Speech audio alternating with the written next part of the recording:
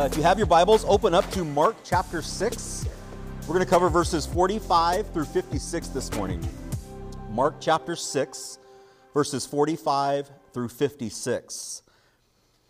So as we get into it this morning, just a reminder where we are coming from, where we left off. Jesus had fed the 5,000, right? And he's now going to send his disciples on, and we picked up with the story there this morning. So I wanted to mention that and bring some recall to your mind as far as what we talked about last week, because today picks up immediately after that. And we'll kind of refer to that as we move into it this morning. But let's go ahead and read. It's in your notes if you have your bulletin in your Bible, or it's up on the screen as well.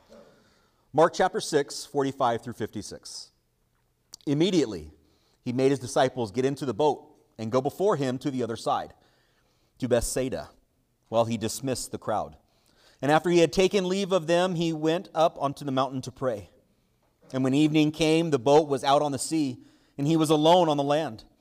And he saw that they were making headway painfully, for the wind was against them. And at about the fourth watch of the night, he came to them, walking on the sea. He meant to pass them, but when they saw him walking on the sea, they thought it was a ghost, and cried out. For they all saw him and were terrified. But immediately he spoke to them and said, "Take heart, it is I, do not be afraid." And he got into the boat with them, and the wind ceased, and they were utterly astounded. For they did not understand about the loaves, but their hearts were hardened. When they had crossed over, they came to the land of Gennesaret, and moored to the shore. And when they got out of the boat, the people immediately recognized him and ran about the whole region and began to bring the sick people on their beds to wherever they heard he was. And wherever he came, in villages, cities, or countryside, they laid the sick in the marketplaces and implored him that they might touch even the fringe of his garment. And as many as touched it were made well. So with that, let's take a minute or two. If you would like to reread it, go ahead, take some time to do that. Spend some time in prayer. Let's expectantly hear from the Lord this morning. Heavenly Father, as we get into your word now and study this passage, Father, I pray that you would make very, very clear and evident what it is that we are to know and learn. But Father, ultimately, we want to know more of you, know more about you, and your love for us, how close you are to us, the promise that you never leave us or forsake us. Father, may we grab onto that this morning. Thank you for your word. Thank you for your love. And I just pray, Jesus, for all of us now in this room that we'd be able to focus in on you. We pray in Jesus' name to eliminate any distraction or discouragement in this place. Thank you, Father, for this morning. In your name we pray. Amen. Amen. So, another moment on the sea. And we'll recall again the first instance of Jesus and his disciples on the sea in a little bit. But before we jump into what we just read, I actually want to take us back just a little bit, because there's some perspective from one of the other Gospels that I want to bring to this story. Not that it changes everything, but gives us a little context, a little more as we jump into this next portion that we read. So I want to remind us and just go back just to the previous two verses as we closed out the previous section. Mark 6, verses 43 and 44 said, "And they took up 12 baskets full of broken pieces and of fish. And those who ate the loaves were 5,000 men." So you guys know that's where we ended last week, right? Beautiful miracle, Jesus providing for the masses, but also providing for his own disciples. Remember, he had taken them away, hoping to give them some rest, and they went across the sea, and the masses followed, and there wasn't a whole lot of rest for the disciples. They were immediately put to work, right, to feed the masses and to serve. And so at this moment then, now that story and that time had finished, where we pick up in Mark today, it says, immediately he, meaning Jesus, made his disciples to get into the boat. But here's what I want to bring our attention to. You can turn there if you want, but you don't have to. It'll be up on the screen. In the Gospel of John, chapter 6, verses 14 and 15, we read of a perspective about the response of the masses after the feeding. And again, in John 6, 14 and 15, it says, "And when the people saw the sign that he had done, they said, 'This is indeed the prophet who has come into the world.' Perceiving then that they were about to come and take him by force to make him king, Jesus withdrew again to the mountain by himself." It's just an interesting perspective to why we read that, and why we bring that in is to really help us understand at this point in Jesus' ministry now, he's known, well known. The miracles, the signs, the wonders, the teaching, the authority, he is very, very well known in this region. So much so now that the people weren't just amazed at this sign, this wonder of the feeding, but for some, what we can gather is maybe they're thinking this is fulfillment. Because if we were to go back to the book of Deuteronomy, there is, I believe in chapter 18, I could be wrong, don't write that down. There is a prophecy that Moses speaks about one that will come like Moses, a prophet like Moses. And so the people, some, if they have the knowledge and understanding, may have been thinking, this is him. Are they wrong? No, they're not wrong. But Jesus knew, this is not my time.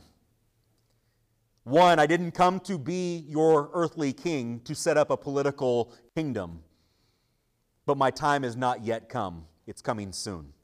And so with that, he sends his disciples on, as we pick up in today's reading in Mark 6, says he immediately put the disciples in the boat. Why immediately? It's just a word that we know Mark likes to use. He's mentioned it many times. It provides some hustle to his story, but in this case, it was Jesus that dismisses the crowd. Maybe there was some more explanation to them. We don't know, but he dismisses the crowd, and we see that Jesus goes up onto the mountain to pray. And that's where we pick up in our story today. In verses 45 and 46, and again, he immediately made his disciples get into the boat and go to the other side, to Bethsaida, while he dismissed the crowd. And after he had taken leave of them, he went up onto the mountain to pray. I'm going to pause there for a moment, because we've seen this on a few occasions in Jesus' ministry and in his life, where he gets away to pray. Now, what's interesting in just the Gospel of Mark and what we've been studying, if we go back to the very beginning, you don't have to turn there, but in Mark chapter 1, verse 35, after Jesus had begun his ministry, we read that he had gone to a desolate place to pray. And his disciples had to come and find him to say, "Hey, everybody's looking for you. What are you doing?" And now what we see in Mark 6, again, he goes up onto the mountain to pray. And I'll mention in Mark chapter 14, towards the end of our story, in verse 32, Jesus says, "And they went to a place called Gethsemane, and he said this to his disciples, 'Sit here while I pray.'" So we've seen in the scope of Jesus' ministry, or as we will, as we finish the story in this gospel in the months ahead, multiple times Jesus gets away to pray. We see it at the beginning, we see it in the midst, and we see it at the end. I think there's something powerful there that we take away from that. The importance of prayer in our life, in our ministry, in everything that we do, how important prayer is to this life that we lead. Prayer shows dependency on God. Prayer shows dependency on God. It shows that he's in control. He is the one that has given us our life. He is the one that gives us what we need. And in that, I kind of want to break it down a little bit. Number one, prayer is persistent reverence to Almighty God. Persistent reverence to Almighty God. We're told in Scripture that we are to pray without ceasing. And pray without ceasing simply means you don't stop. No matter what is going on, we are persistent in our prayers to God. We bring reverence to God Almighty because of who He is. When Jesus taught His disciples to pray, one of the first couple lines in that prayer is, "Our Father who art in heaven, hallowed be your name." The importance of your name alone, God, is deserving of our praise. To recognize the Almighty, to recognize the supremacy and preeminence of Him in our life. For creating us, for saving us, we need to bring that reverence back to Him in our prayers. So how often do we get down on our knees or spend time in prayer when everything is fine and dandy? The roses are blooming. We're clicking on all cylinders. Oh, Sergio, is that the right term? Okay, thank you. I wasn't quite sure. But when everything's good, right, it's easy to pray in those moments, thanking Jesus for our food and thank Him for the day and everything is good. Thank you, Lord. But do we have that same sense of urgency in prayer when things aren't going well? When the weeds are growing? When the car is breaking down? The cylinders aren't firing. Should have said firing on all cylinders. That's what it is. But clicking works. But when things aren't good, when you're in the midst of a trial, struggles, for however long of a time, are we still sensing that need to come before the Lord to pray? And oftentimes we do in those moments because we want something, we need something. Save me from this moment right now, the darkness of whatever it might be. Jesus, get me out of this, get me beyond it. But regardless, are we praying to Him at all times? How has God shown His majesty to you? When we pray in reverence to who God is, recall in your mind who He is. How has He revealed that to you? And thank Him for those things. That's why I get caught up all the time in sunrise and sunsets, because it's the beauty of the sky that He's made. The flowers around us, the life that we live, the family that He's put in our life, the job He's given us, or moments in time that He's just revealed the greatness of who He is. Do we speak that to Him? Thank Him for that. But prayer is also asking for what we need. Jesus tells us to ask. Ask and it will be given to you. According to His plan, His will, His way, right? For what you need in that moment, not just anything. Again, Jesus is not that genie in a bottle. But prayer is asking for what we need. Yet it's also yielding to His response. We all love the yield thing in driving, right? When you come to a roundabout or you're getting on the freeway, yielding to the flow of the traffic that's already going, right? How difficult is it for us to do that because we might have to slow down, or we might have to change our course. We might have to speed up. We might have to stop altogether. But yielding is that. It's us making the adjustment to what is already taking place. And in this life, in the creation of what God has done, we yield to His plan, not the other way around. But we've got to be willing to do that. And we also engage with Him in prayer. Oftentimes we just talk, ask, and then go about our day. But engaging is also listening. Engaging is asking, is requesting, is praising, but then it's also quieting down and listening for His voice, listening for His response. And if He doesn't speak to you right away, then still listen, because a response will come, but we got to learn to be quiet in those moments. That's engaging. If you engage in a relationship, you talk, but you also listen, don't you? Because if you don't, you're going to miss something. Or miss everything if we're not listening properly. So we need to evaluate some of the things that you've asked from the Lord. Now put those requests up against Scripture. Did that hurt anybody else? What have you been asking of the Lord? And put it in context of Scripture so we might evaluate how are we asking as we pray. What are some of the areas of our life where we need to yield to the Lord's will and not ours? Prayer is also knowing that He will bring revelation about Himself to you or for you in prayer and for our life and our relationship with Him. So think about how God has revealed Himself to you personally, the direction that He's given you, the path of life He's put you on. It's not a mistake.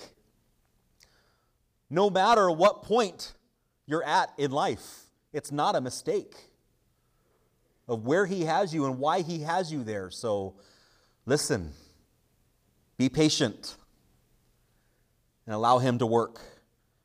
So it's just something the Lord had given me a while ago. So if you caught it, prayer is persistent reverence, asking, yielding, engaging. that revelation that he's going to give us through this concept of prayer. We need to practice this on a regular basis. If God himself in the flesh, Jesus himself, at the beginning, middle, and end of his ministry, and many times in between, we need to do the same. We need to do the same. So as we move on in our story, in verses 47 and 48, it says, "And when evening came, the boat was out at sea, and Jesus was alone on the land. And he saw that they were making headway painfully, for the wind was against them. And about the fourth watch of the night, he came to them walking on the sea." This is where we contrast the previous sea experience that the disciples had with Jesus. Remember back in chapter 4, verse 38, Jesus was with them in the boat, wasn't he? But Jesus was at perfect peace. He was asleep amidst the storm. And it was in that storm, even though Jesus was physically present with them, the disciples were freaking out. "We are going to perish. Don't you care?" Waking him up. So even having Jesus in their presence, they were still frightened to death. But now we got an experience where the disciples are in the boat and Jesus is not physically with them. And they're still struggling painfully against the wind. Now you would think, and this is where we can easily point fingers at the disciples, right? Well, just think back to what Jesus did for you the previous time you were in a boat, afraid for your life. Right? It's easy to do that, isn't it? When we have the full picture, the full scope of what's happened. But think about our own life when we do that. When we look back and we easily forget prior experiences that God has brought us through. And here we are in another storm, another trial, rowing our hardest, and we just forget to reach out and cry out to the Lord for help, don't we? And I think this is a great example for our own life.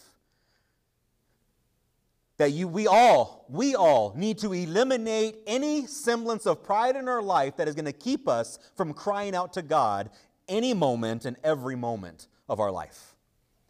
It's what he desires us to do. That's relationship. That I can't do this on my own. And the only reason we don't do that is pride, isn't it? I'm strong enough. I'm powerful enough. It might take me 14 hours to get across, but I will row through this storm. Now, that's the other kind of idea that we can pick up from this. After feeding the 5,000 and feeding them, let's call it an early dinner, here they are now on the sea, rowing, and it's now the fourth watch of the night. It's an interesting statement, but in their day, the Jewish people broke up their evening into watches.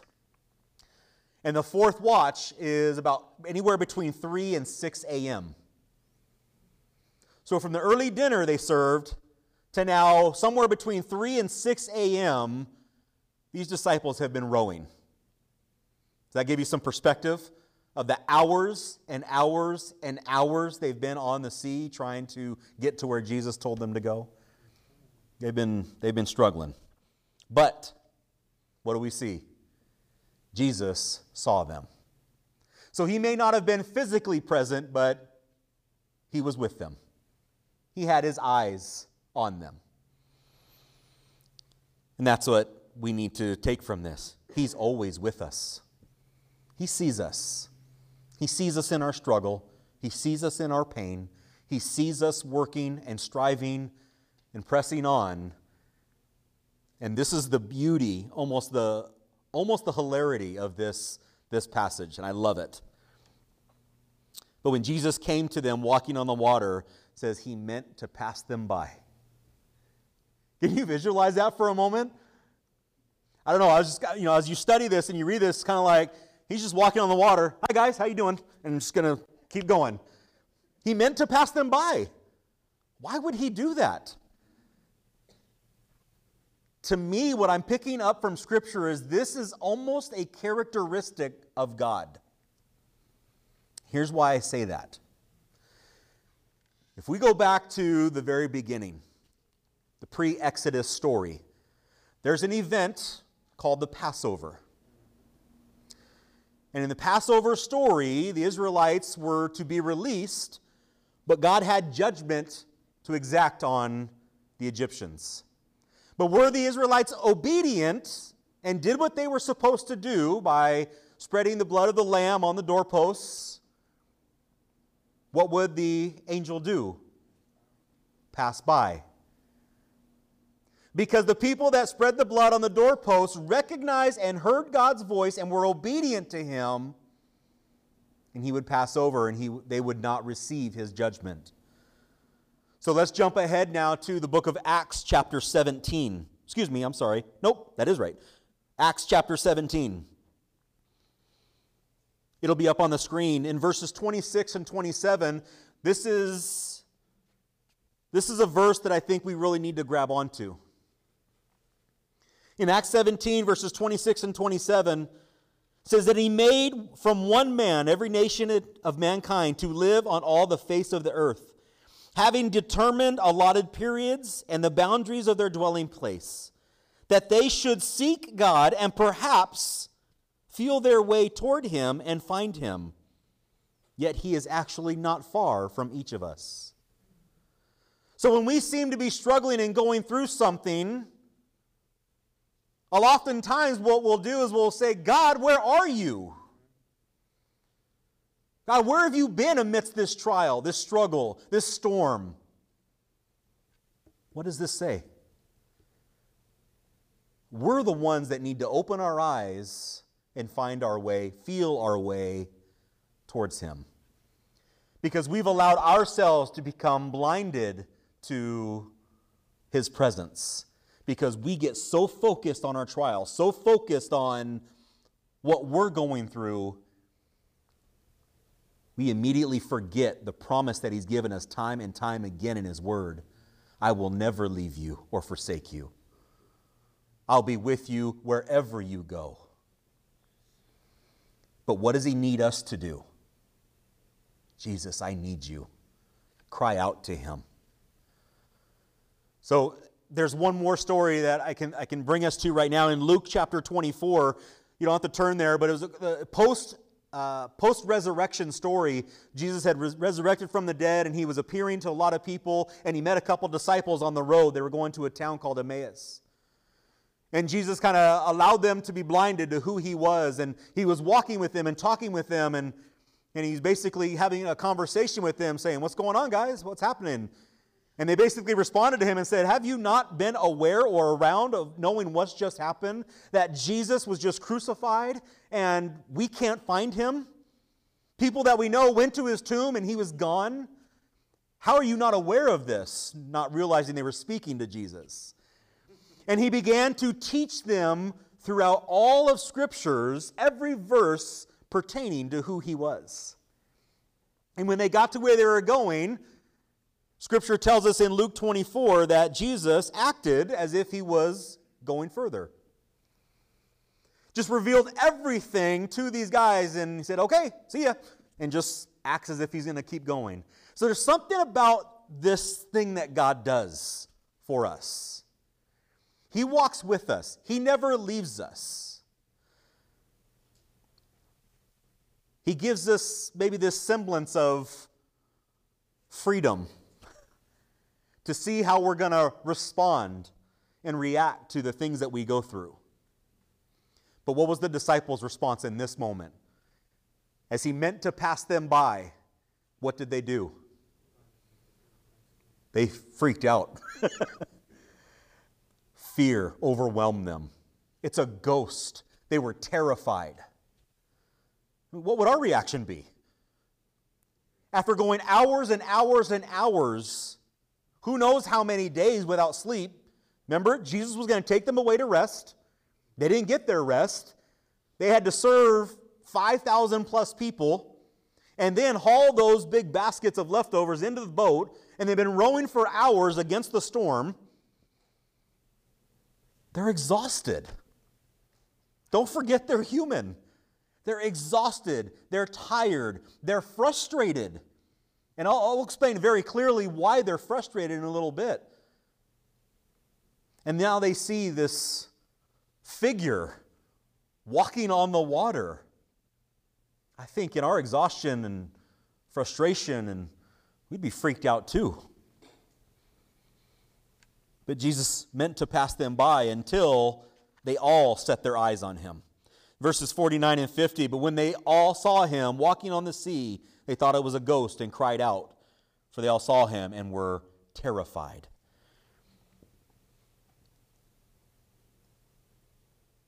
What do our circumstances do to us in our vision, in our relationship with Jesus? Do you get distracted? Do you get blinded by your circumstances? Because we put our circumstances right here and we see nothing else. So what do we do in that moment? How do we get beyond our own nose to see the fact that Jesus is right there, right next to us? If you want to know the quick answer, I think we need to go back to practicing prayer. We need to go back to pressing into Jesus. Now, I hope we all will understand that this doesn't immediately eliminate the possibility that there will be fear and trials and tests and storms and other things that come our way, because that is a guarantee. Those will happen. But pressing into Jesus in prayer and in our life, in our pursuit of Him, helps us see beyond the immediacy of the problem. But that is a lifelong pursuit that we got to keep pursuing day after day after day in everything that we do. It doesn't eliminate the waves crashing, does it? But what that vision might do is help separate those waves a little bit. So rather than being drowned by those waves, you're seeing them come. Doesn't stop them from coming, but maybe you're a little more prepared for that wave to come, and you can respond and trust in Jesus in those moments. But seeing their terror, what does Scripture tell us? Jesus immediately spoke to them. He saw their terror. He heard their cries, and He immediately reassures them, saying, "Take heart, it is I. Do not be afraid." Take heart basically means, hey, be cheerful, calm down. Not in a bad way, just relax yourself. But maybe in some effect, He was basically telling them, hey, stop screaming. It's me. It's Jesus. When you look at that term, do not be afraid, it means be secure. So Jesus, by saying, take heart, do not be afraid, saying, hey, be cheerful, be secure. You're safe. I'm here. I'm in your presence. Take heart that I'm with you. Isaiah chapter 43 verses 1 and 2 says, "Fear not, for I have redeemed you. I have called you by name. You are mine. When you pass through the waters, I will be with you, and through the rivers, they shall not overwhelm you. When you walk through fire, you shall not be burned, and the flame shall not consume you." Because He has called us. We belong to Him. I want to take us back to last week. We read through Psalm 23, all 6 verses of the chapter. But I want to remind us in this case, in this context, verse 4 of Psalm 23 says, "Even though I walk through the valley of the shadow of death, I will fear no evil." For what? You, Jesus, are with me. Your rod and your staff, they comfort me. But can we visualize that for a moment? We did a little bit of that last week, but yea, though I walk through the valley of the shadow of death. If I can bring to a recall for all of us a little Pixarian theology for a moment. Remember when Marlin was told to swim through the crevice, or whatever that was? But he came up to it and said, "I don't think so. That's dark in there. Who knows what's in there?" So he swam over, tried to get around, and found more problems and issues on top. But were he just obedient to what he was told to do, even though you have to go through the darkness, through the valley of the shadow of death, Jesus' promise is, I'm with you. It's okay. Take heart. Be secure. I'm right here with you. So in Jesus, we find joy. We find direction. we find safety despite what may be going on around us. So in verses 51 and 52, and he got into the boat with them, and the wind ceased, and they were utterly astounded. Again, a pointing fingers scenario for the disciples. Like, really? You're still amazed, astounded? But in the sense here, what we're looking at is this, if you put it together with what comes after that statement, it's not a reverential awe, amazement, fall on my knees and worship Jesus moment. Because what does it say just after that they were astounded? For they did not understand about the loaves, but their hearts were hardened. Okay, can we come back to that for a moment? They've been rowing for how long now? Hours and hours and hours. And here Jesus comes walking on the water. The wind ceases. Their storm ceases. Their safety, their security. Jesus is in their presence. And here they are. Well, I just don't understand about the loaves, Jesus. So they've been spending hours pressing against the waves. And what's been on their mind? How did he make so much bread? How did he multiply all those fish? This is where the disciples are at. Don't laugh at them, because this is where we can be at too. We get so caught up in one thing, that's where our mind goes and focuses on that, and we don't see the bigger picture. Because the bigger picture of what Jesus had just done, miracle, fed the 5,000, miracle, walking on water, miracle, Peter walks on the water, and that's what Mark's account doesn't give us. But if we go to Matthew chapter 14, we get in this scenario that before the storm ceases, Peter looks at Jesus and says, if it's really you, let me come and get out of the boat and walk to you. And Jesus looks at Peter and says, come on. And Peter walks on the water, but what happens? His vision goes to the storm, goes to the waves, and what happens to Peter? He starts to sink and needs to cry out to Jesus again in that moment, saying, save me, Lord. And Jesus picks him up, and they walk back to the boat together and then get back in the boat. So why Mark doesn't include that in his account, I don't know, but that's not something we need at the moment. But another miracle that they had witnessed together. The other miracle, so again, fed the 5,000, walks on water. Peter walks on water. Miracle 4, the storm ceases. They get in the boat, everything calms down. But yet, where's their mind? I'm confounded by the loaves, Jesus. But it says their hearts were hardened. That's a difficult thing. After everything they've experienced in this ministry with Jesus and walking with Him, talking with Him, learning from Him, it says their hearts were hardened in that moment. They missed the connection. But I think something that we can all identify with is, I think they were discouraged. They didn't get their rest. They didn't get their time away. They were called to serve again. They were tired, exhausted from rowing for hours and hours and hours. They had to serve thousands and thousands and thousands of people. So they may be in a moment of, what about us? What about me? Maybe they got a little too self-focused in the moment. Maybe, and I don't know, they began to develop a been there, done that mentality. How many of us have been a part of ministry year after year after year after year, and we see the same things and we read the same stories, and we kind of develop that yada, yada, yada factor? Heard that. John 3:16 loses some of its power because I've heard it, I've heard it, I've heard it. So I don't know, maybe the disciples had, another miracle. Seen it. Been there, done that.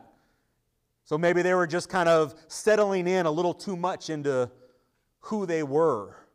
But regardless of why their hearts were hardened, discouragement, exhaustion, been there, done that, I don't know. But it's a moment for us to learn from. to take from Scripture and say, not that I will never, ever do that, Jesus. We'll learn that from Peter later on. If you know what story I'm referring to, but we'll get there. But what we need to take from this is, I've got to do whatever I can in my power, in my relationship with Jesus, and fix my eyes on the one who promises me everything. Everything. To conclude our story, it's nothing we're going to really break down too much, but they get to the other side, and they continue on in ministry, and Jesus' popularity is exploded. At the pinnacle of his ministry, his popularity, and people are coming from everywhere to bring in the sick for healing. But the one thing I just picked up, and I'll just, if you want to make a little asterisk side note, I thought it was interesting that it finishes with that they might touch even the fringe of his garment. For some reason, I made that connection to the bleeding woman that Jesus had healed. Because all she wanted to do was what? If I could just touch the hem of his garment, I will be made well. That faith in her. So I wonder, you just wonder, was she sharing her testimony? Was she sharing her story? And what got to the people was, all I had to do was just reach out and touch his garment. But faith in him, and that was catching wind. Just kind of find it an interesting perspective. We don't know. But regardless, the power of Jesus Christ is apparent. So, what do we pick up from this morning? One, knowing we will go through storms in life. It's a promise. It's a guarantee. 100% of the people in this room are going through something at some level or some degree right now. I'll stake everything on that. One, because I'm looking at most of you, if not all of you, and from what I know, every single one of us is going through something right now. And don't compare yourself. It's not a time to look around and go, well, at least I'm not going through what they're going through. Or they don't know anything about trials. They don't know what I'm going through. We just got to reflect here. Where are you going to be in that moment right now and what you're going through? So we need to continually seek the Lord in prayer. Peace or chaos, we can go to the Lord in prayer. We need to believe in the promise that Jesus always sees us. He's always with us. We don't need to fear. We need to set our eyes on him. So make a note and go back and reread Hebrews chapter 12, verses 1 and 2. We fix our eyes on him, the author and finisher of our faith, the one who's always with us. And 3, ultimately, Jesus is our provider. Jesus is our protector.